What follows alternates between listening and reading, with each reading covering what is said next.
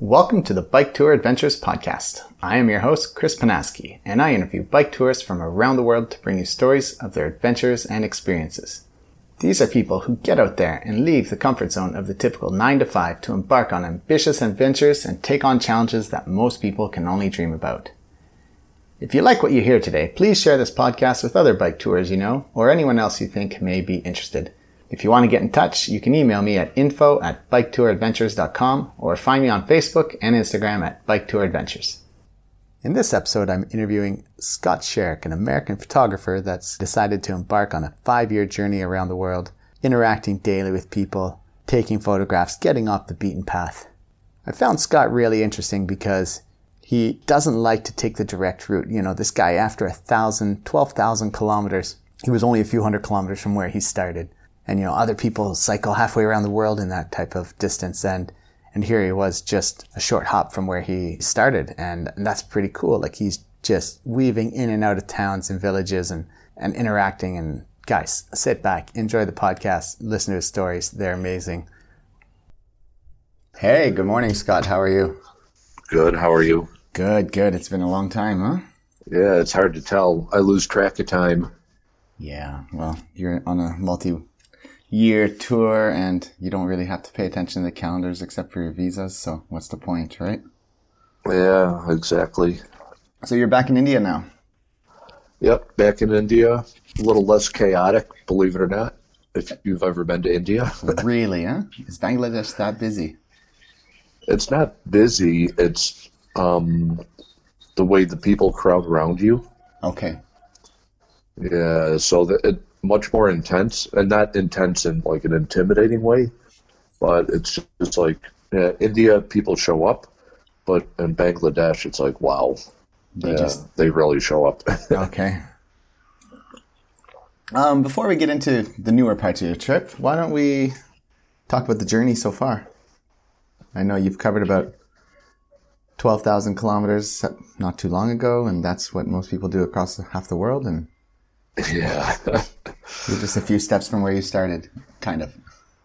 Yeah, when I was at 12,000 kilometers, I was meeting a lot of people that were going the same distance, but they came all the way from Europe to Thailand. And basically, I was just like a few hundred kilometers from where I started about a year before. But that's insane. Now I'm above 15,000 kilometers. Okay.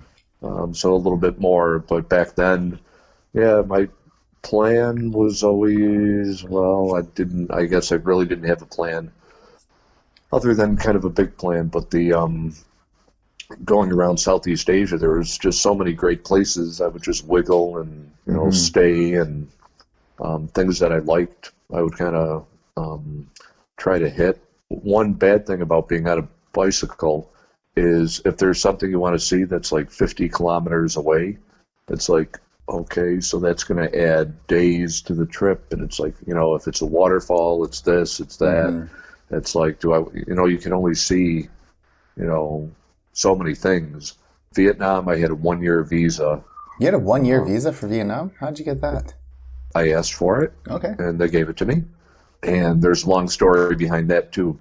I lived in Cambodia at the time for almost 3 years, so I was planning on going to Vietnam a few times, so I figured I'd get a 1-year visa. My original plan, I kind of started the bike ride, then I went back to the U.S. for a few weeks, and then I was going to come back and do Vietnam by motorcycle, and then come back to Cambodia, pick up my bike, and then start the bike trip. But while I was in the U.S., out west, I just passed so many bicycle tourists that I was getting jealous, and it was like, yeah, I can't do the motorcycle. I have to get on my bike and start going. That's good. I mean, I guess you're also figuring, like, I'm not in a timeline. Why not just do it, right? Start in Vietnam. Yeah. So you started in Vietnam, or did you ride from Cambodia down towards Ho Chi Minh and then? Originally, I started in Bangkok, where I bought my bicycle. Okay. Because Cambodia doesn't have any good touring bikes to buy. So I bought it there, rode the bike back to Cambodia, rode around Cambodia, then went to the U.S., came back. From Cambodia, I went south to Kampot, and then I went over Ha Tien at the very bottom of Vietnam Oh, yeah. and Cambodia, and then wiggled my way up through Canton, Ho Chi Minh, and all the way up to Hanoi. Nice. Do you miss Cambodia at all? I do, especially, because of Facebook. I think I miss it more. Okay. But it also keeps you in contact. But the people, right now, like a picture of Cambodia came up on my screensaver when you said that. So I'm always reminded of Cambodia. Yeah. And, when you leave, even though I was there 3 years, it was still, there's always so much more that I wanted to do. Mm-hmm. So, yeah, I miss it. That's good. It's part of life, I guess. So Yeah. if you enjoyed the place you live, unless you absolutely hate the place, you're bound to miss it. I miss Malaysia. Like it was home for a long time. So How long? 7 years. 7 years. So Wow. that's a long time. significant chunk of time Yeah. of my expat Yeah. life. How did this trip come about? Like, what was your prior long distance touring experience? For some reason, I always liked the idea of riding bicycles long distances, and I'm not sure why. People will ask, like, why do you like bike riding? And it's like, well, why do people like broccoli? I mean, we don't know why we like what we like, we just do. And so ever since I was like early teens, I wanted to go far. Oh, really? Wow. Okay. Early teens would have been, I followed a couple of newspaper guys from my hometown. They went on the bicentennial route across the U.S. back in '76 during the bicentennial, and they sent back news stories like every day. Mm-hmm. I was like 14, 15 years old, and I would wait every day with my grandfather outside for the paper to come so I could read, Wow, what they that's did cool. and everything. And ever since then, it's like, wow, I can go across the country on a bicycle. So finally in 1990, I was able to do that.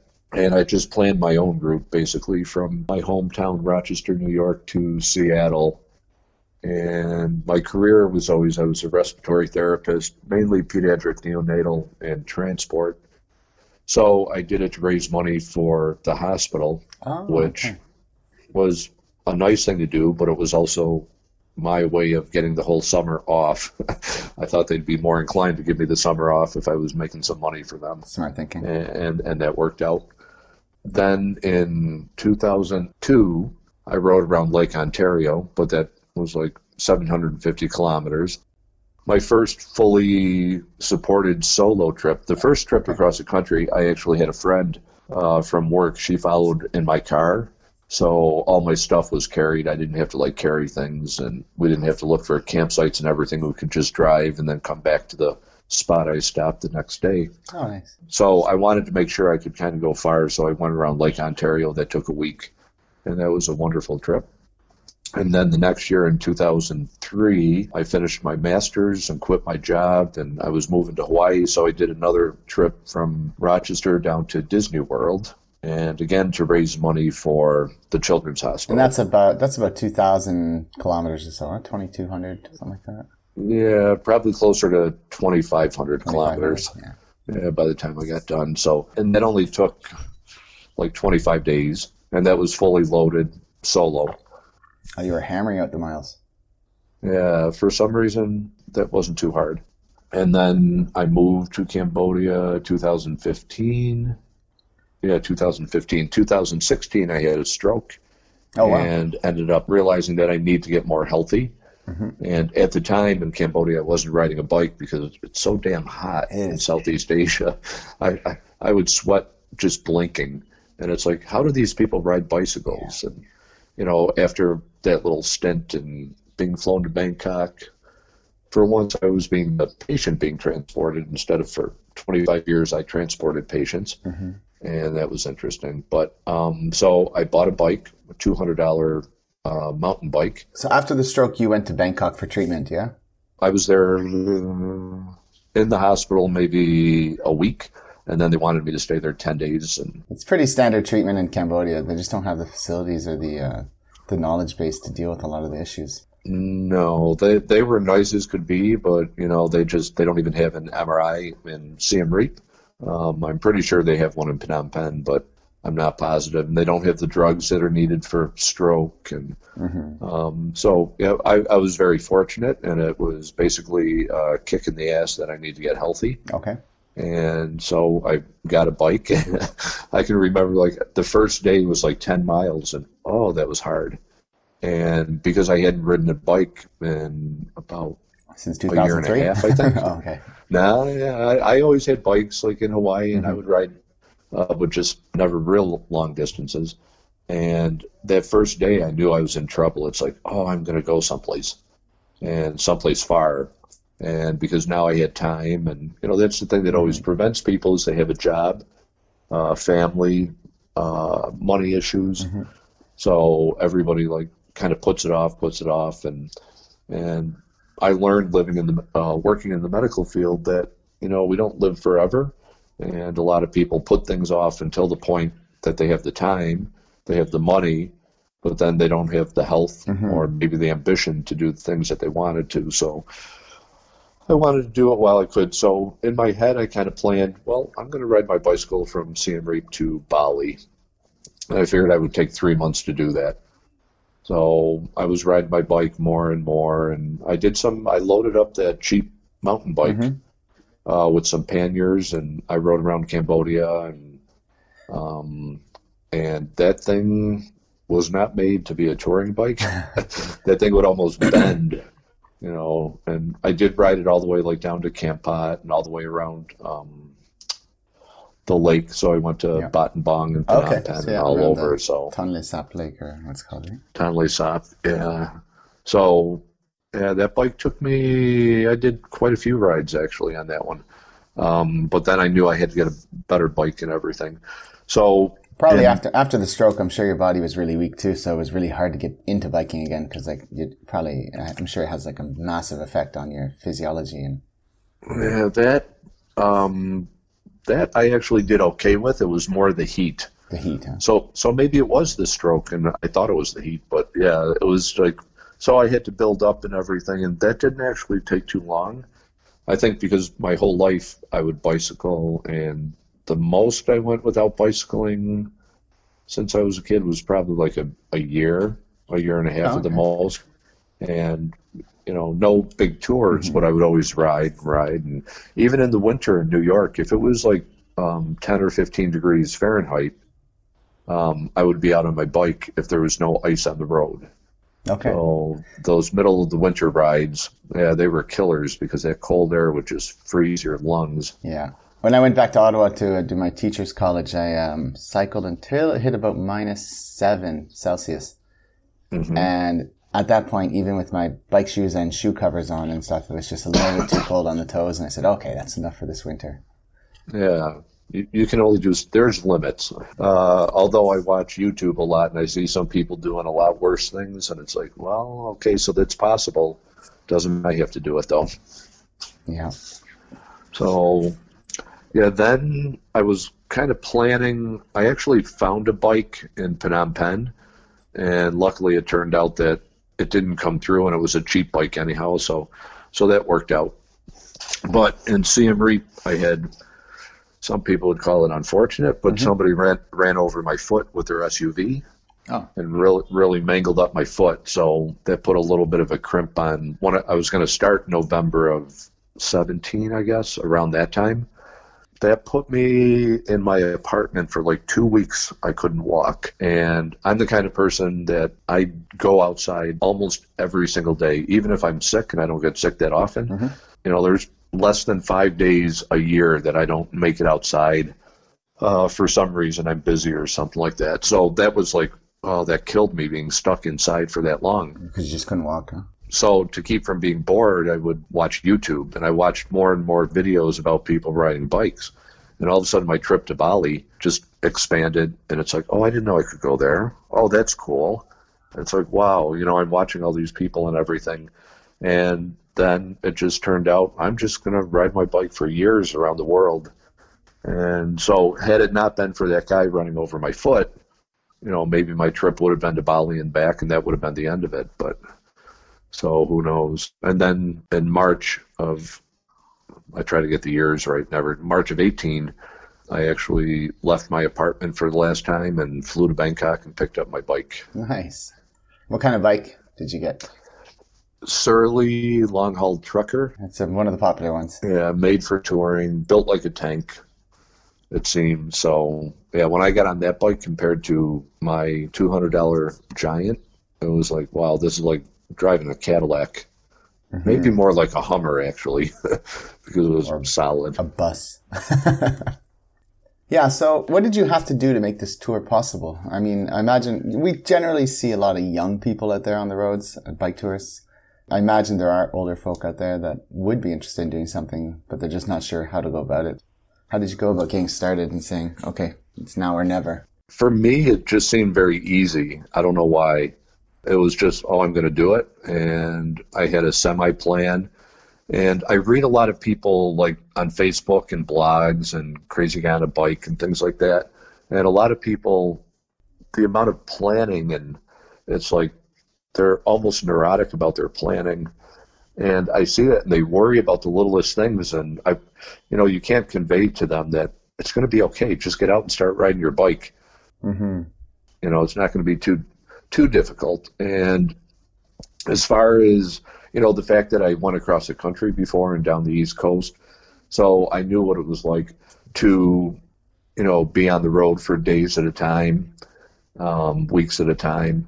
And I know that riding, in the beginning, your body has to get used to it. Yeah. After a few days or a week, and, not only your body, but your mind has to get used to every day I get up, I pack my bike, I ride my bike, I unpack my bike, I get up, and it's kind of like the old Dunkin' Donuts commercial where the sleepy guy would time to make the donuts, and he would just get up every day and make the donuts. Except it's a little more exciting. Yeah. A little more exciting than making donuts. So it was just like, yeah, I'm going to do this. And actually, it made me laugh because after I left the U.S., I met up with a lot of people, family and friends and everything when I was there. And I mentioned that, I was going to be riding my bike, continue riding it. And so when I came back, I just happened to kind of mention something on Facebook. Oh, I'm going to ride my bike around the world, just kind of nonchalantly, because to me, it wasn't a big deal. I don't know why. Yeah. And all of a sudden, the response on Facebook was, holy crap, now I'm going to really have to go. I can't back out. Everybody's I didn't know that people, I thought, yeah, I had no idea there would be that kind of a response from all the people I knew. So that was kind of like, that was funny for me that, I'm going on a ride. Yeah, it might be 5 years. I don't care. So it was an overwhelmingly supportive response from people?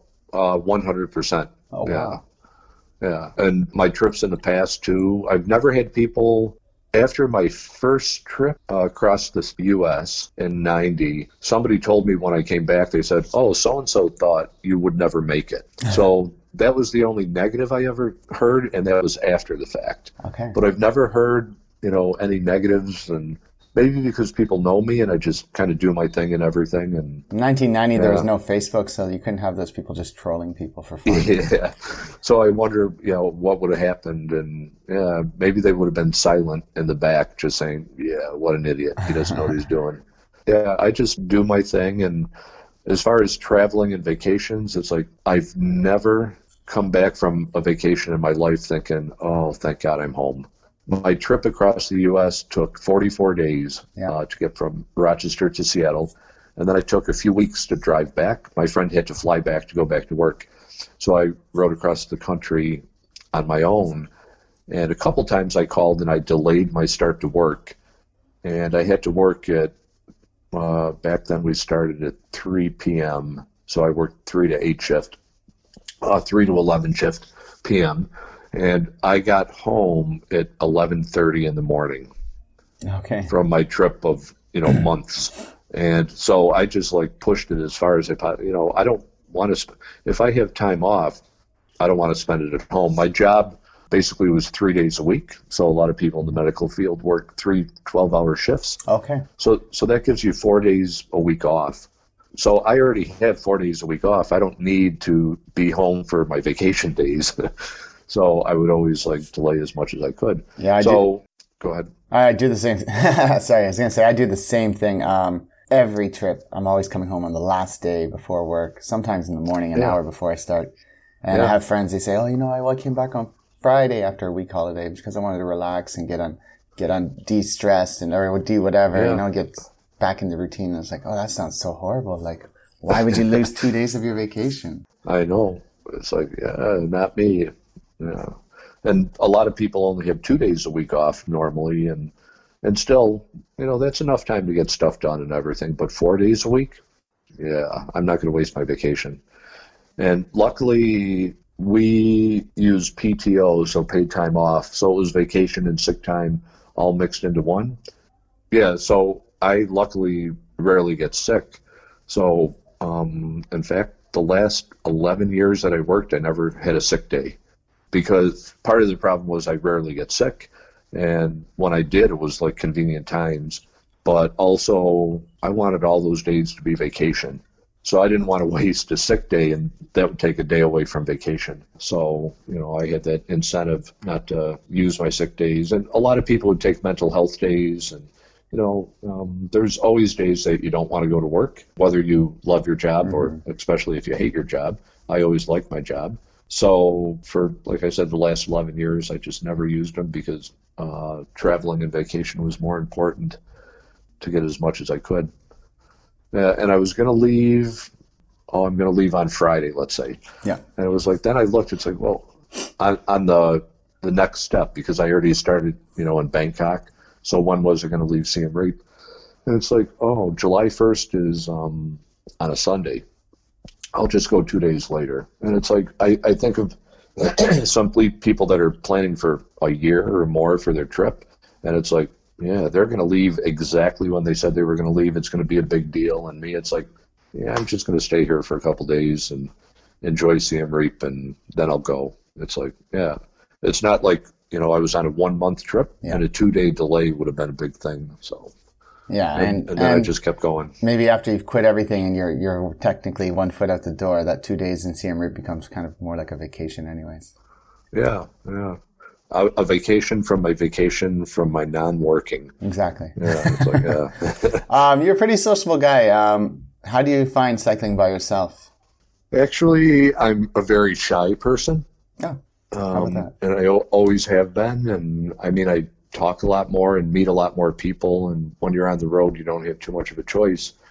And no matter, even if I went on trips with people, I would always need like my alone time, and I always did photography. And so I would say, oh, today, yeah, you guys go do it. I'm going to go photograph this thing or something like that. So I don't have a problem with alone time. Okay. And a friend of mine who's also a bicyclist, he rides like 6 months a year in Asia. And I asked him, like, do you ever get lonely? And he said with 7 billion people in the world, it's kind of hard to get lonely. And that's actually quite true. I mean, maybe I'm going to go to some more remote places, so I'll have some days on end where I might not see people. But yeah, I mean, you're always like meeting people, stopping. And right now I'm in India. In India, many people speak English, so that's not a problem. So I get to converse with them.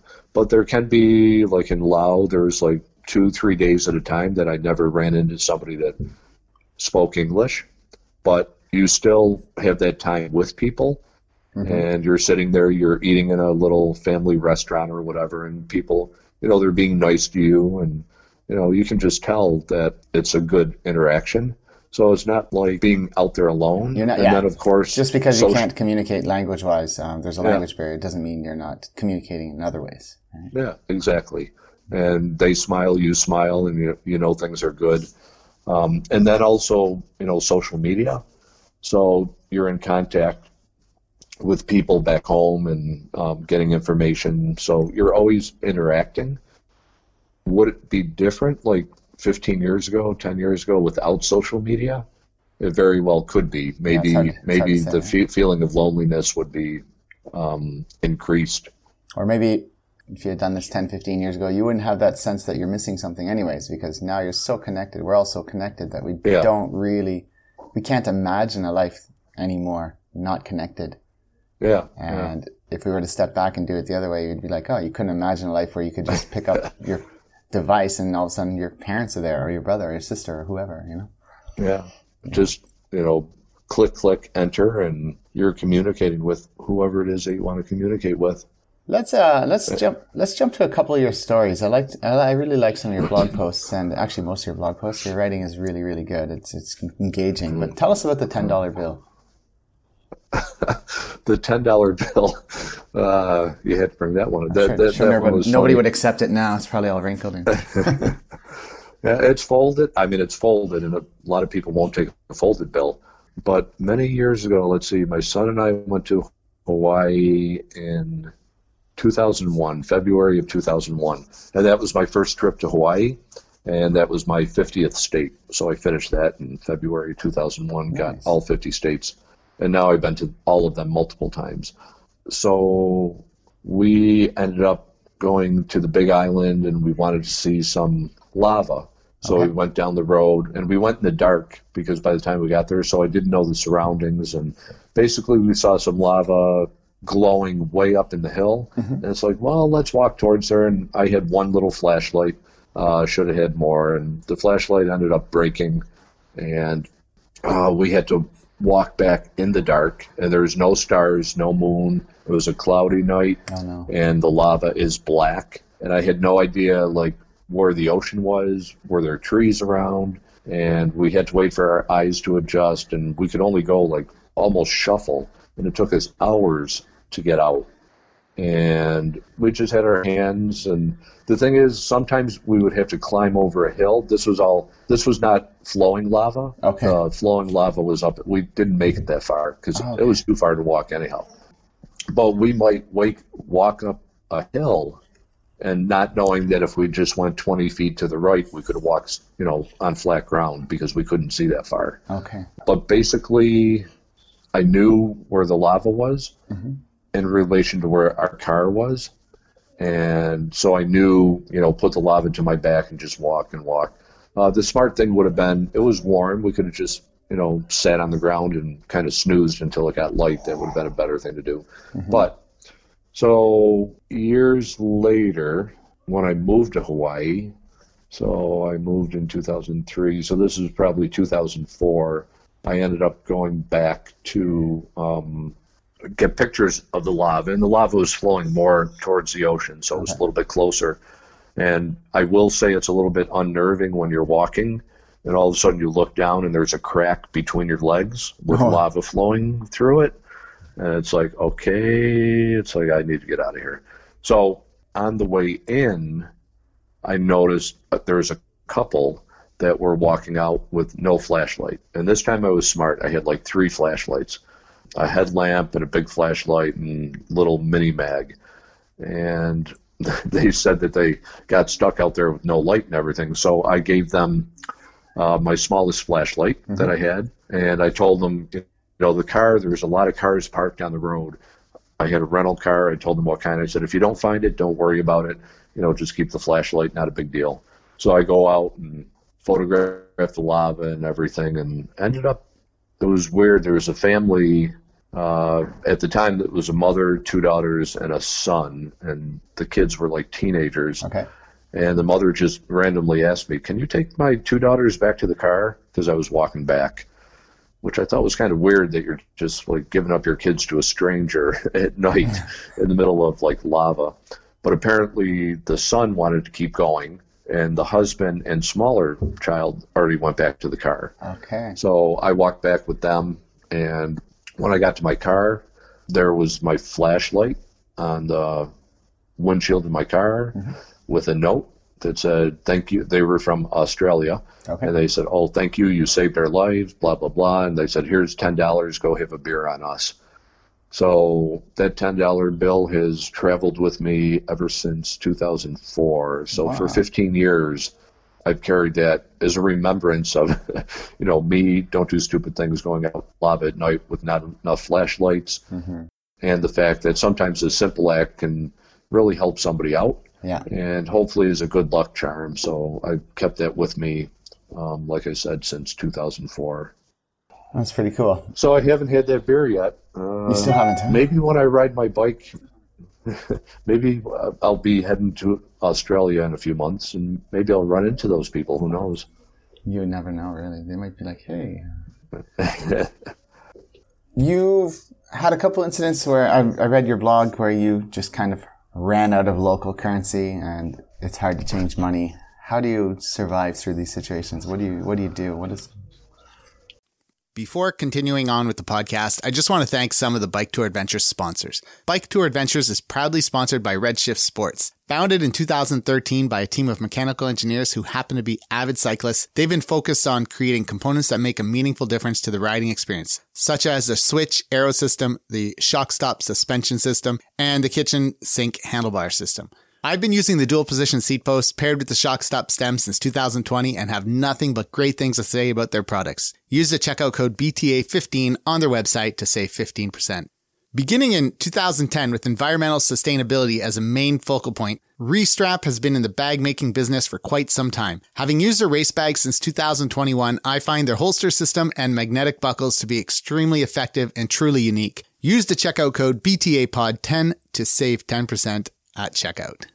Lastly, named after the animal that roams the Tibetan Plateau, Chiru Endurance Bikes was started by Pierre Arnaud Lemanga in 2009. After noticing the lack of endurance bikes on the market, Pierre used his expertise, know-how, and racing experience to create high-end carbon fiber and titanium bikes for the discerning rider and racer. Thanks, and back to the podcast. Yeah, that's one of those things that, sometimes I think I'm okay, and I don't think ahead and everything. And I think the first time it really became a problem was in Laos. And Laos, the money they have, it seems like they have a lot of money. Yeah. And I left Pontauban, which had ATMs, and I went to the next town, and then I realized, I have like 3 or 4 days that I'm going through small villages in the mountains, so they don't have banks, they don't have ATMs, they don't have, there's no way for me to get money. Yeah. And then I actually counted my money. Luckily, I counted it then. So I ended up, it's like, I asked the guest house I was staying at, I go, can I stay another day? And yeah, I need to get a ride back to Pontauban. They said, a bus comes like 8:30 or something. And okay, I'll wait for the bus. And it wasn't really a bus. It was more, a truck that everybody loads in the back. The truck with the bench. Crowded and everything. Yeah. So I had no live animals, but a lot of bags of rice and people, and it was very crowded. And so that was probably the first time they saw like a Westerner in their bus. And it was cheap, it's like 80 cents or something to go back. And so I went back to the ATM and got money. And so that took another day out of my trip. But it was another experience because I got to ride with the locals in their transportation, went back to the town and got some food and came back. And so that worked out pretty good. When I came into, just like a few weeks ago, I went into Bangladesh from India, and I just came out 2 days ago. So when I crossed the border, I was crossing from Myanmar into India, and I ran into, there were 6 bicyclists going in the opposite direction. And they weren't all together. There was a group of 2, and 2 single people. And they just happened to meet up in India. They were riding together for a few days. And one of the guys had some money from Bangladesh, and he gave it to me. He goes, outside of Bangladesh, this money is worthless. You can't change it. So he just said, take it. Which I didn't know at the time how useful that was going to be. But I made it into Bangladesh, and it was only 8 kilometers to make it to the next town. And, that was a chaotic town. And the place that I was going to stay didn't exist. You can't always believe Google Maps or Maps.me and those things. So then I had to find a place to stay. But then none of the ATMs would accept any of my cards that I had, so I couldn't get any cash. Luckily, I had that money that the guy gave me randomly that I met in Myanmar, and I was able to eat, so that was good. And then the hotel, when I got there, ended up, I asked if there was like money changer in town, and they said no place to change money, so the ATMs wouldn't work. I didn't have any money except, I forgot how much the guy gave me. It was probably like $10-12 worth. Oh, wow. Nice. Yeah, so I was able to eat, but then I wasn't going to be able to pay the hotel. So luckily, I still had Indian rupee, and I forgot how much the hotel was. Like, let's say it was 1,000 taka in Bangladesh. So I had a like 2,000 rupee bill, and taka and rupee is kind of close in the exchange rate. So I said, well, if I give you this, he said he wouldn't take Indian money, but then I said, okay, if I give you this, you just give me 500 taka back. And so you get to keep basically 500 taka for yourself, which is only like $5 or something like that. Mm-hmm. But he agreed to that. So I lined my top pocket with another 500 taka. So I was still able to eat. And that's folded up somewhere in your wallet too now, right? No. Yeah, those taka are about to fall apart. Those bills aren't. Bangladesh money has seen better days. Let's say that. So, yeah. And I was never able to use an ATM in Bangladesh. I have two debit cards, and neither of them worked in any ATM. So I was able to find a money changer in the next town that I went to, Rangpur. And so I had a 100 US bill, and I was able to change that and get some money for Bangladesh. Okay. So even without, but I think about money and all the problems and not having it and finding money changers. But then if it comes down to it, Western Union is just about everywhere. Not in the small towns and everything, but you can usually find in every country I've seen Western Union. Okay. So I could always go online and send myself some money through my card and pick it up at Western Union. It'll be expensive, but it'll give. So I haven't had to resort to that yet, but maybe someday, who knows? It's I think it's a challenge on a tour is to find the balance of how much money you should withdraw from a bank account each time you go, because you don't want to. You get those charges of like $5 or whatever it is every time you withdraw money, or so. Yeah. Or do you have a special? Do you have a special card that's like one of these travel rewards cards that gives you free withdrawals? Yeah, I have one of my cards doesn't charge me ATM fees. Oh, nice. So I usually transfer my money to that one to take it out. But there are some accounts that will actually reimburse you for charges from the actual ATM. And I keep saying I'm going to get one, but I just never did. So I do have to pay ATM charges from the local ATM that I'm using. Okay. And they add up. So yeah, you try to. Especially Thailand now, they're like $10 ATM charge or whatever it is. Yeah, especially if you have to pay two.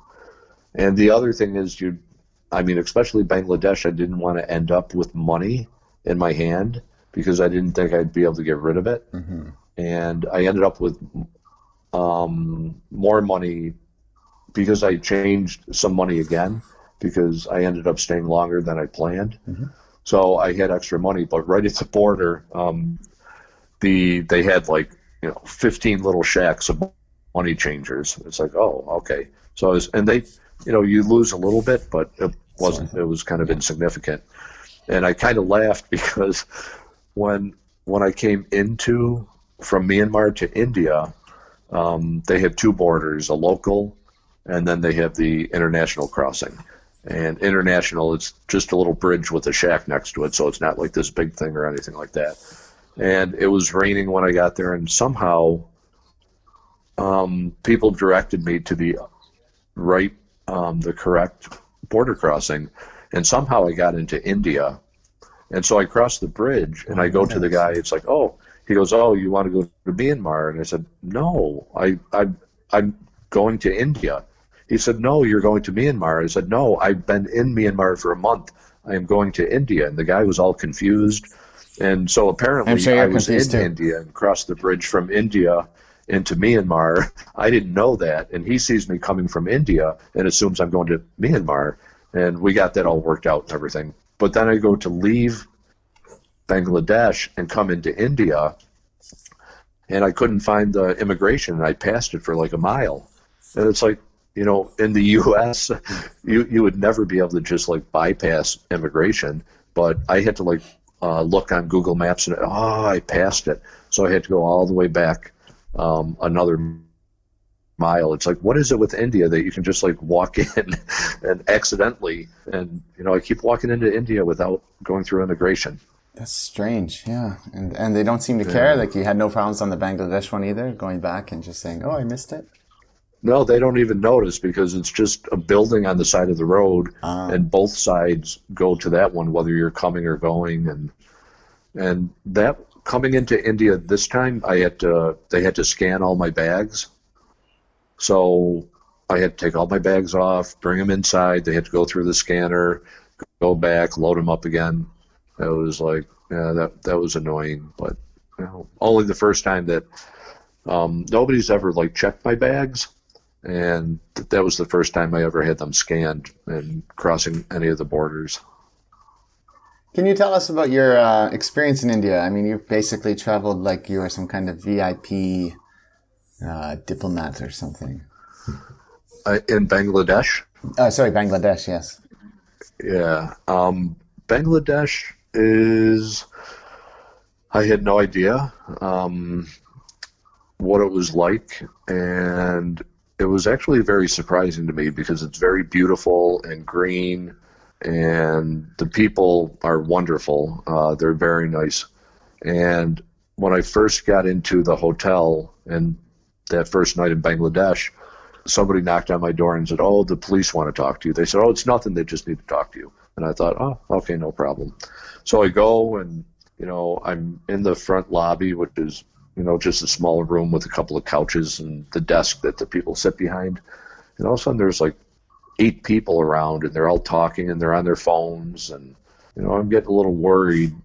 Then they're asking me questions about my trip and where am I going and where did I come in and how long am I going to be there. And then they were asking weird questions like about my photography.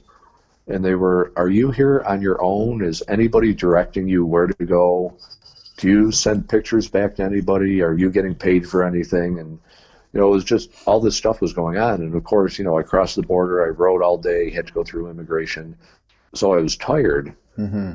And it's like, what? And then it's like, okay. And they were fine. And there was a local guy that was staying in the hotel, and he spoke English. So he was kind of helping me out, too. So then I went to my room, kind of showered, and then I wanted to go get something to eat.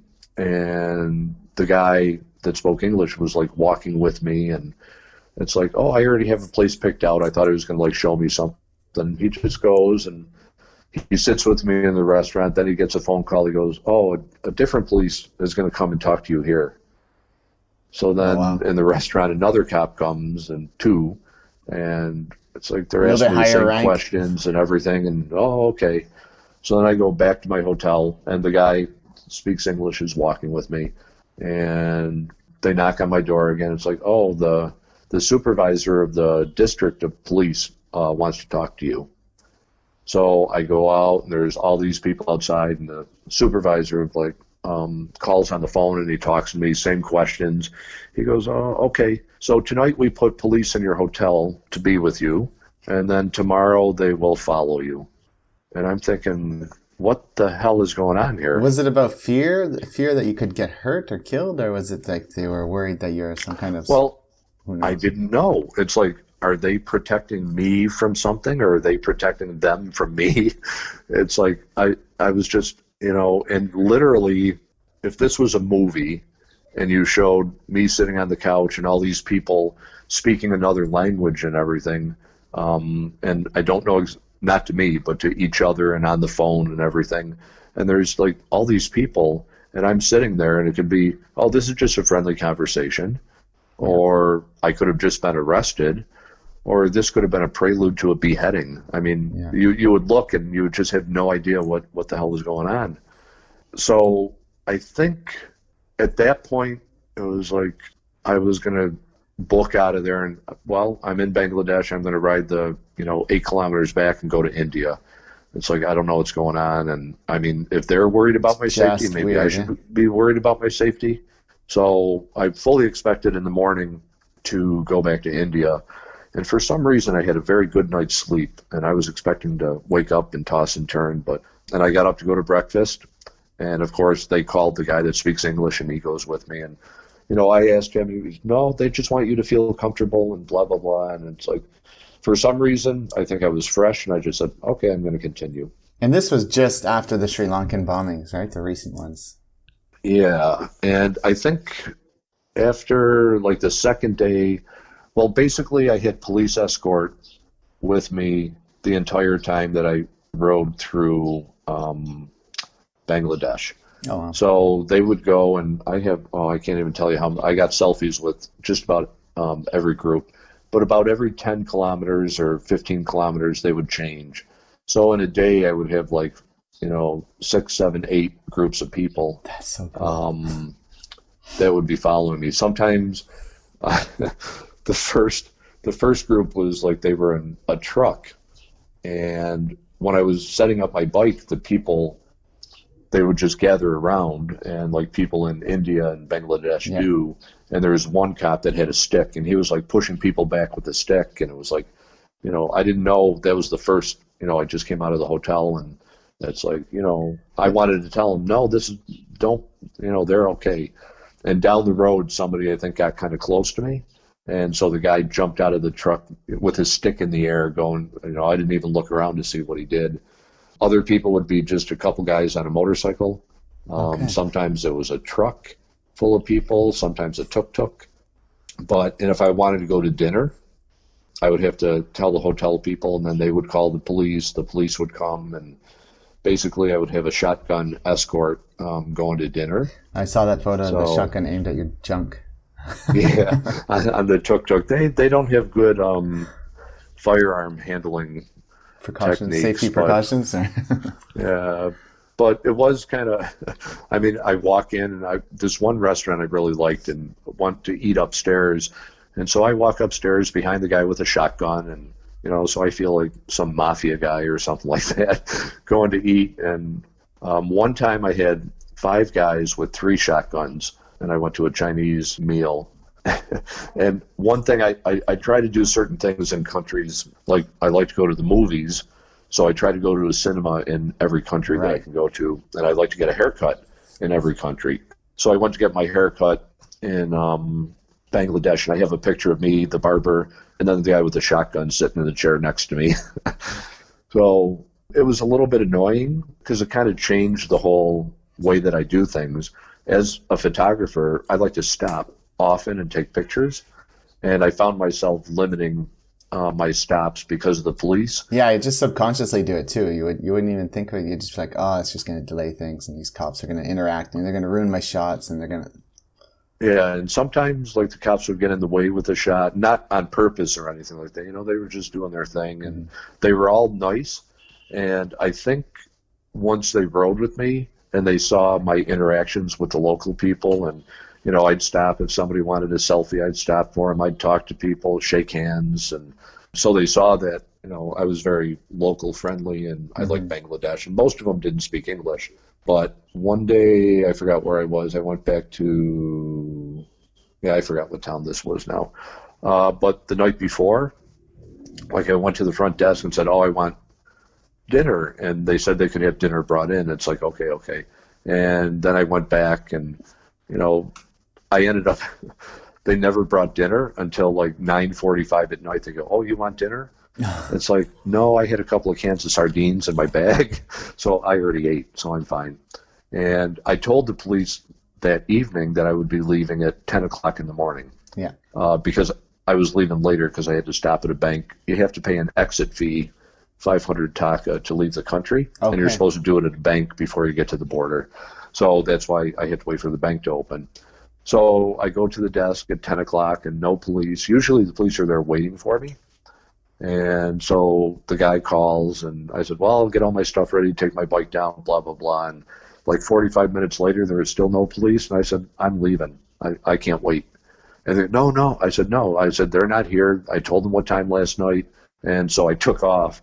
And I felt so free for the first time. It's like, oh, my God, I'm on my own in Bangladesh without shotgun escort. And 20 minutes later, they found me. I was gonna say, I had this like mental image of you going down a hill on your bike with no hands, holding your hands in the air, going, "I'm free." Yeah, it was like, and I had them literally like right to the edge of no man's land. They went with me, but I mean, there's many advantages because when I needed to change money, the cop took me on the back of his motorbike through the busy town, and he would ask people where a money changer was, and I had to buy a SIM card, so we went into the cell phone store, and we walk into a full lobby and walk in with the guy with the shotgun, and the lady punches in her little numbers, and we get number C001. And it's like, okay, next, and I'm in and out in no time. Oh, that's good. Yeah, little advantages, huh? Yeah, so I mean, it wasn't, and they, like I said, they were all nice. So it just gave a different story to the whole part of the trip, more, something a little bit interesting. And never once did I feel unsafe.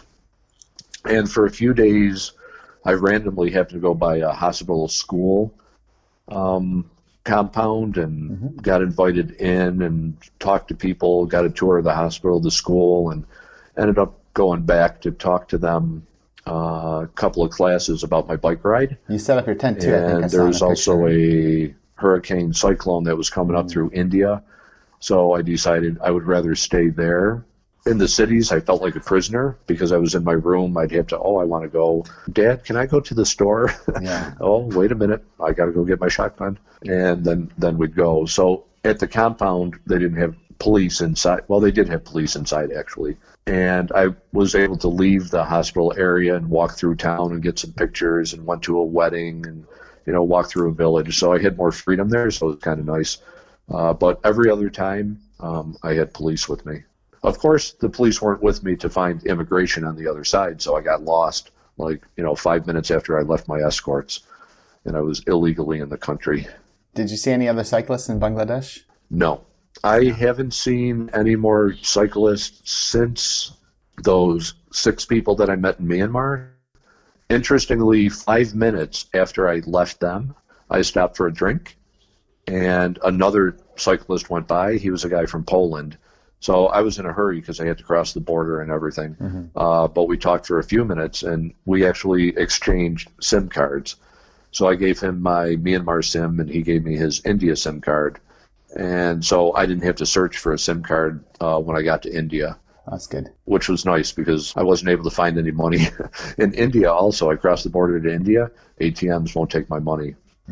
And actually, when you go to an ATM in India, a lot of times it's kind of like a neighborhood affair. Everybody crowds around you when you're putting your PIN number in. And when they go in, it's like they can't go in one person for an ATM. They go with 5 of their friends, like all in there joking. And it's not like in America when people go to the ATM. So it's very interesting. Well, in Iran, it always blows me away too, is because they use cash cards a lot. They use like these bank cards that, my wife, her mom will give me one and I'll just get her to drop money on it and then I'll just pay them back. But when you go to buy something, you just hand the card to the teller and they say, "What's your number?" And you shout out your number and they punch in your number to take out your money. And I'm like, why would you guys do that? That's so insecure. Somebody could steal your card. Somebody could, copy it. And they're like, yeah, but nobody would. Like, this is Iran. We're nice people. We don't do that. Yeah. They're honest people. So maybe in 20 years things will change and they'll start being secret about their codes. They could, yeah. Yeah, but we don't understand that from Western worlds. It's like, you have to be secret. Yeah. But coming into India, I couldn't get any money either, and the ATM wouldn't work. But luckily, some little kids on a bike, they were probably like 10 years old, and there were 2 of them on one bike, and they were kind of following me around. And this was a dirty border town, so it's just chaotic, small, dirty, and I have no place to stay. In India, I was warned about this by the 6 people on the bike, that hotel is not a hotel. Hotel is a restaurant. I was going to ask you about this, yeah. Yeah, so when you see nothing but hotel signs on the street, there's no place to sleep. Those are all restaurants. So the hotel that I thought, it was an actual hotel actually, because I looked at the reviews on Google, but it was nowhere to be found. and the kids were coming with me, and it was like, I need a money changer. And so I talked to a guy, and then that guy told the kids in whatever language they were speaking.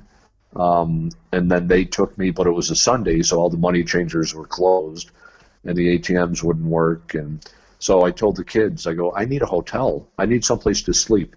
So here's these 10-year-olds. I go, follow us. So I followed them, and tucked down this road is like this wonderful Western-style hotel that takes credit cards. Oh, nice. And they have a restaurant. It's like, I can sleep, I can eat. And I ended up staying 2 days just to like sort things out and get ready and to climb through the mountains. And then the next day there's another ATM that was open, and that one actually allowed me to get money. So yeah, that worked out okay.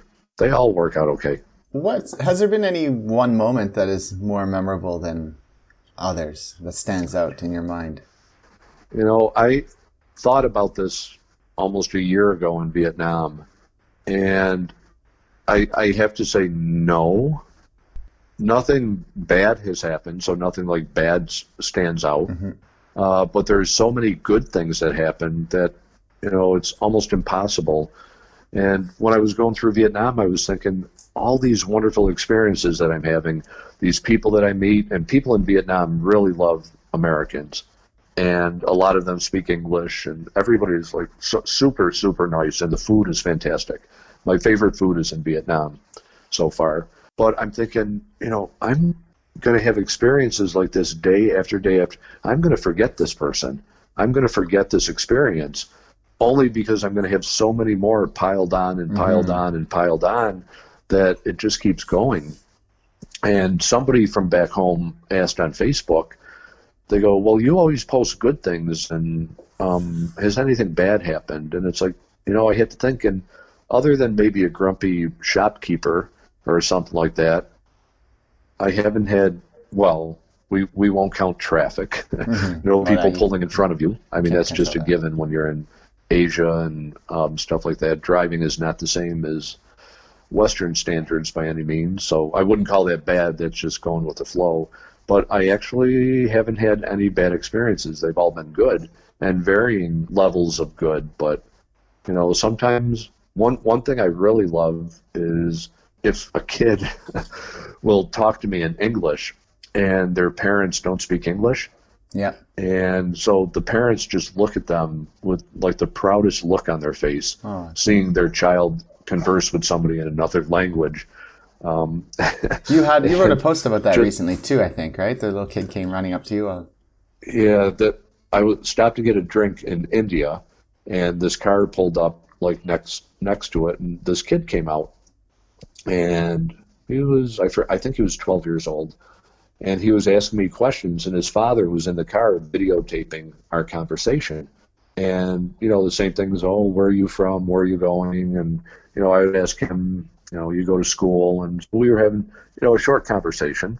And the father, again, the proud look, and people were in the car and everything, and they were all smiling, and everybody was very happy. So, and children in India are very polite.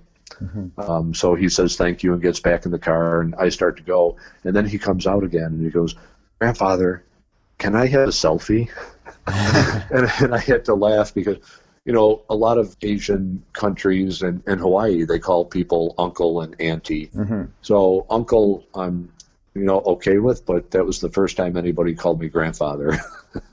and I'm only 58, so it's not like I'm that old. Yeah. But yeah, that made me laugh.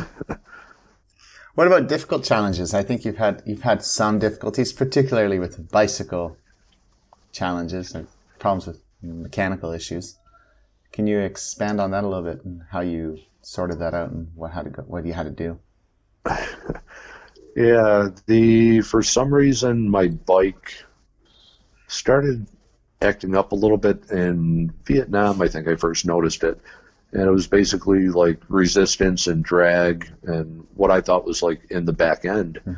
And I think I noticed after I left Hanoi going south before I went into Laos, I noticed, there was some rolling hills, no big climbs by any means. And I noticed I was getting more tired, like at the end of the day. Yeah. And so when I look back, I think the drag and everything was probably kicking in there. But then it got worse as I went on. And when I started going in Vietnam,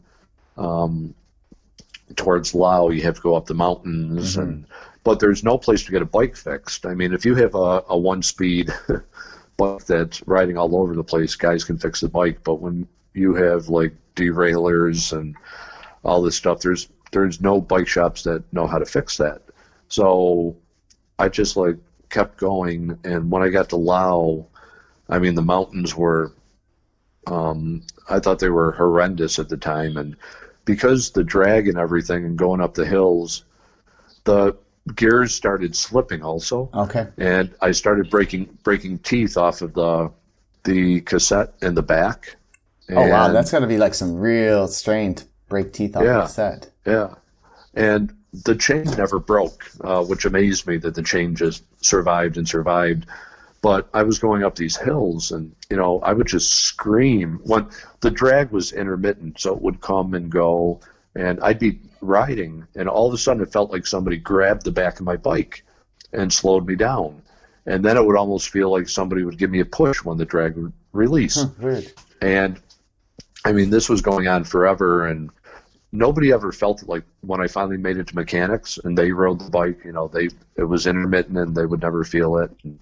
But for me, it was just very frustrating, and I put it on Facebook, and of course, you get some trolls and everything. But everybody's a mechanic on Facebook. Yeah. Some people, I mean, sincerely, they said, "Are you sure that it's not just in your head?" And, you know, I would start questioning it, but it was like, on the flat road, I can generally ride my average, my comfort speed. I like going 12 miles an hour. So about 20 kilometers an hour. That's a good speed that I feel good, and I'm not going too fast that I miss things. So I kind of like, you know, 11 to 13 miles an hour. Okay. But I can go 15, 18 depending on the wind and the road surface and everything like that.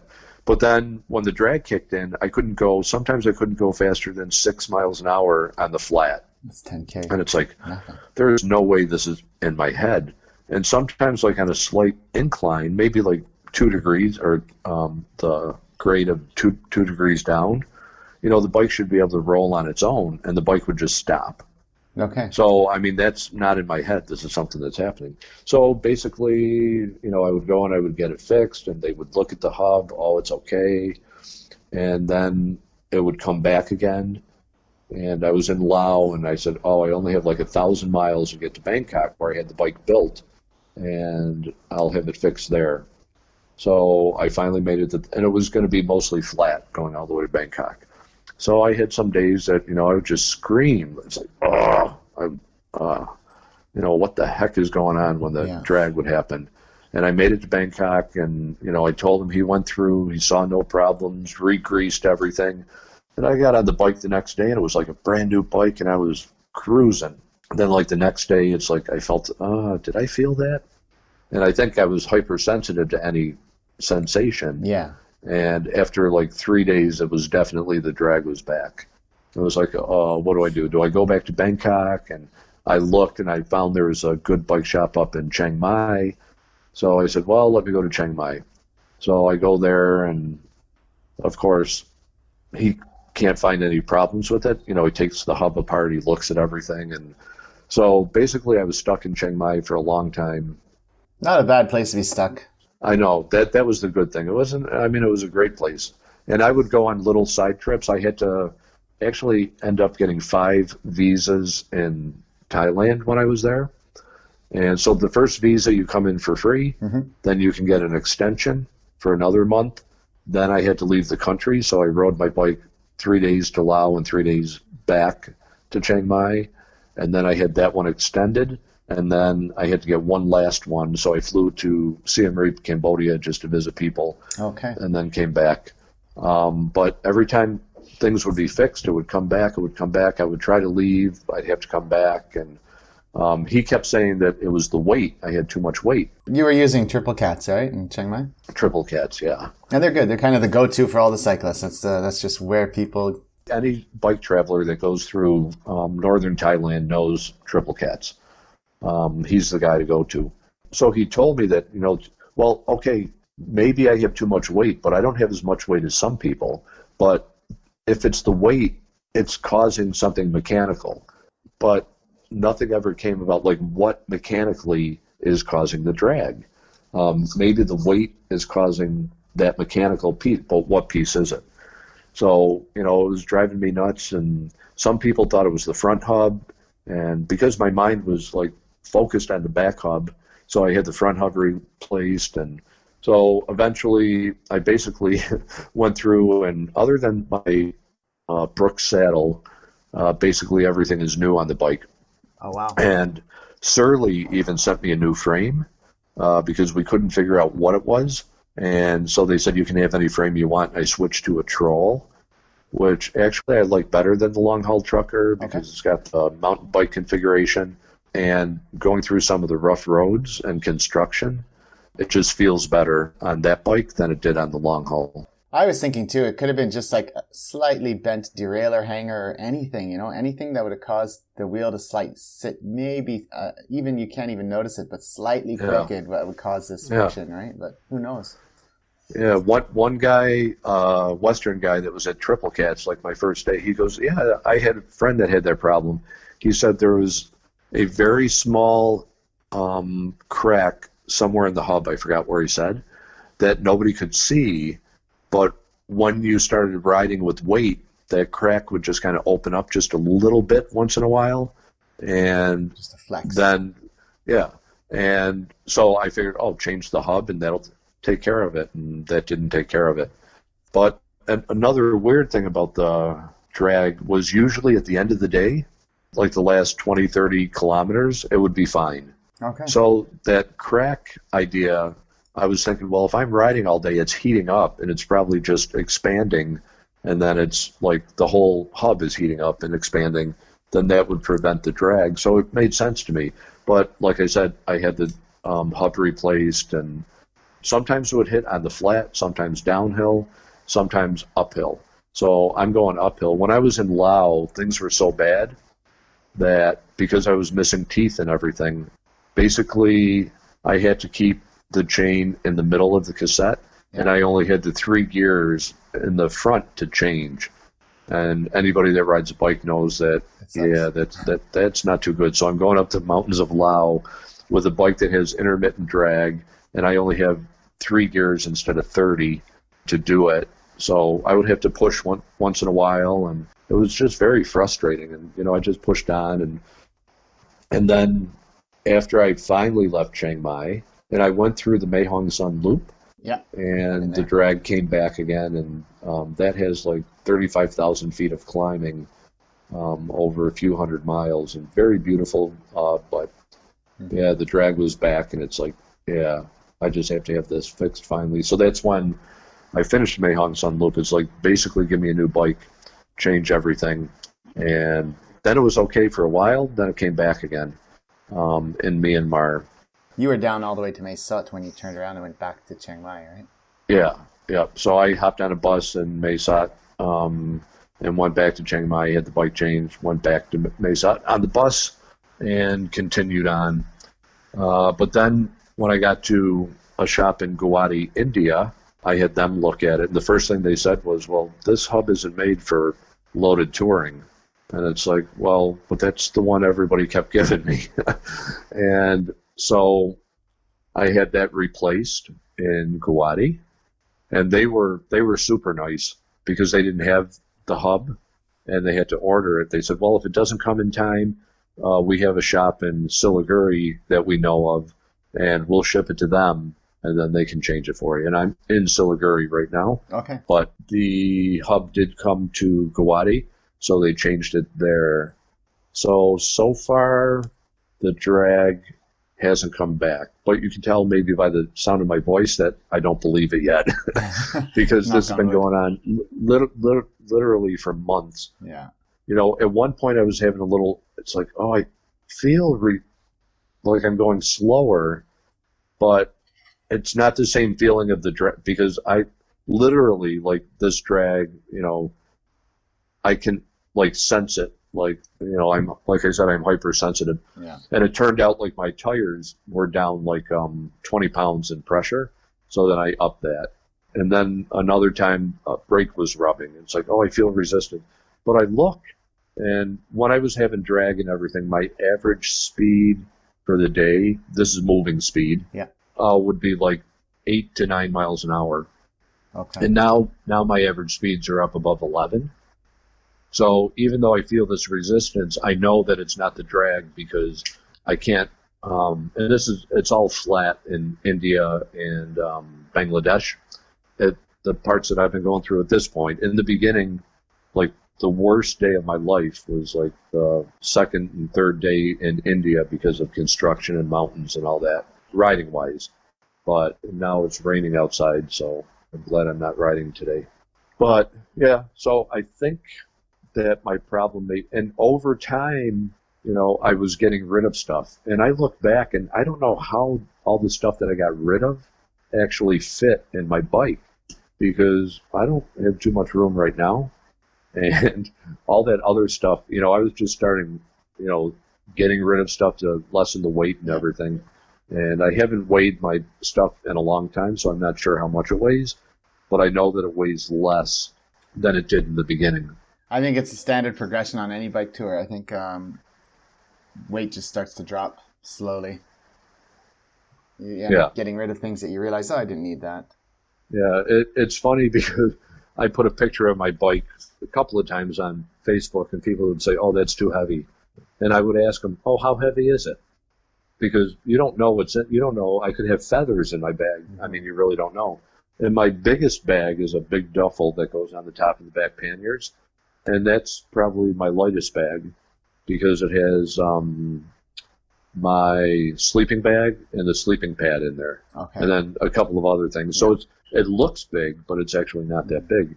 And if I didn't do photography, then I could go a hell of a lot lighter, probably even bike packing, excuse me. Yeah. But the one single item that's the heaviest is actually my computer. And time to upgrade. Yeah, if I had the money, I would go for a 13-inch. Yeah, but then you also have that big, bulky charger thing. And you get stuck with, it depends. If you're doing video editing at all, you get really stuck with lag on the small. Like, I have a MacBook Air, and I lag when I make video. And Adam, he's got a MacBook Pro, and he lags with his videos too. It's a little constant balance of how you do your things. Yeah, I look back on the days when I had a 17-inch, and I go, oh, it was so hard to go to a 15-inch, and now it's like, oh, please give me a 13-inch. Yeah. But yeah, so if I didn't do video, I would be happy editing because my camera, what's the word I want to say? I can transfer the pictures from my camera to my iPad or my phone, and I can process them enough to put Facebook and stuff like that. Yeah. Not to sell them per se, but so I could get away without a computer. And my computer, I don't use that often except if I do video because it's a pain. I have to get out the computer. I have to get out the charger. Mm-hmm. Then in another bag, I have the USB cord. And then in another bag, I have the hard drive. So I have to open all these bags, and it's like, I'm just too lazy to do. So I use my iPad and my phone mostly. Most of the time. Before we go, because it's almost 10 o'clock in the morning here. Before we go, is there any advice you would give the young Scott Sherrick that first rode across the United States? So 1990 Scott Sherrick. Yeah, I would just say keep doing what you're doing. I wonder what my experience would be if I went around the world back then.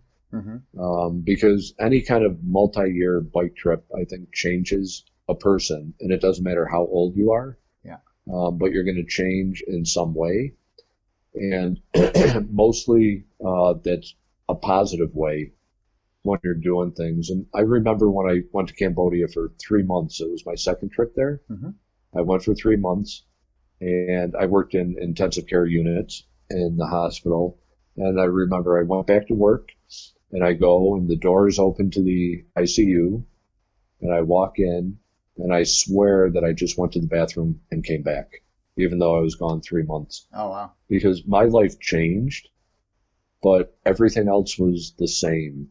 The patients were different, but I mean, the same things were going on. And I mean, we need that consistency. You know, you just can't have three souls just running around all the time and expect, you know, good things to happen and everything. So you need, and people like that kind of consistency. They like knowing what they're doing every day and going to work and everything. People may complain, but for the most part, but for me, it was like, wow, it's like it just hit me literally. You know, my life changed and now I'm back to reality. So probably, even though I traveled a lot, it would be tell myself, keep traveling, keep going places, keep learning.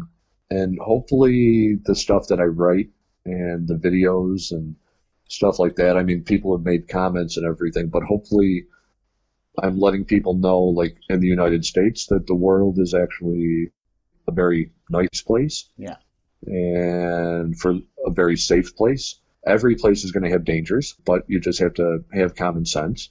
And I'm not going to Afghanistan or Pakistan or any place like that. Unfortunately, I can't go through Iran, and that really pisses me off. And because all the bicyclists that I know that have ridden around the world and went through Iran, they said their number one country for friendliness is Iran.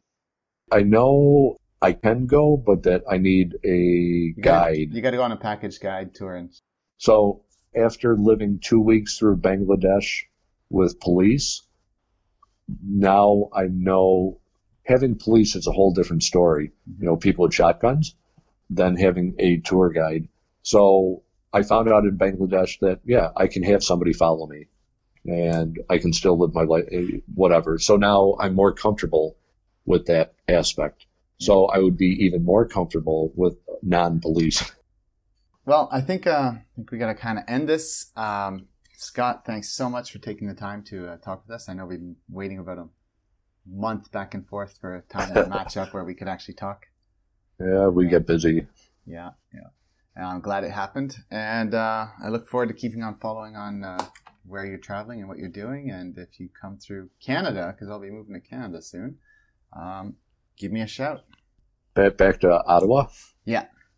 That's the plan. Maybe Calgary, if there's no jobs in Ottawa. We don't know yet. So, okay. Yeah. Okay, cool. Thank you, Scott. And I'll talk to you soon. Okay, it was good talking to you. Good talking to you too. Okay, enjoy Phnom Penh. Thanks.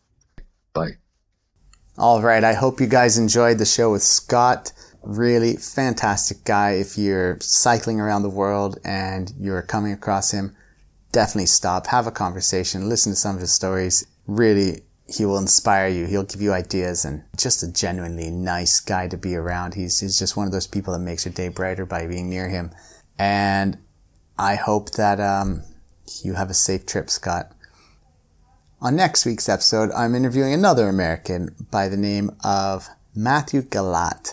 And he's a vlogger, so he's posting videos on a near daily basis online on his Jayo Nation Facebook page. And you can follow him on Instagram and whatnot at this as well. And he's riding around the world on a trike, which is pretty cool. And he's planning a massive tour. He's talking 15, 20 years. And it's a bucket list tour, which is pretty cool in itself. So, I mean, listen in, find out his story, enjoy. Have a good week. See you then.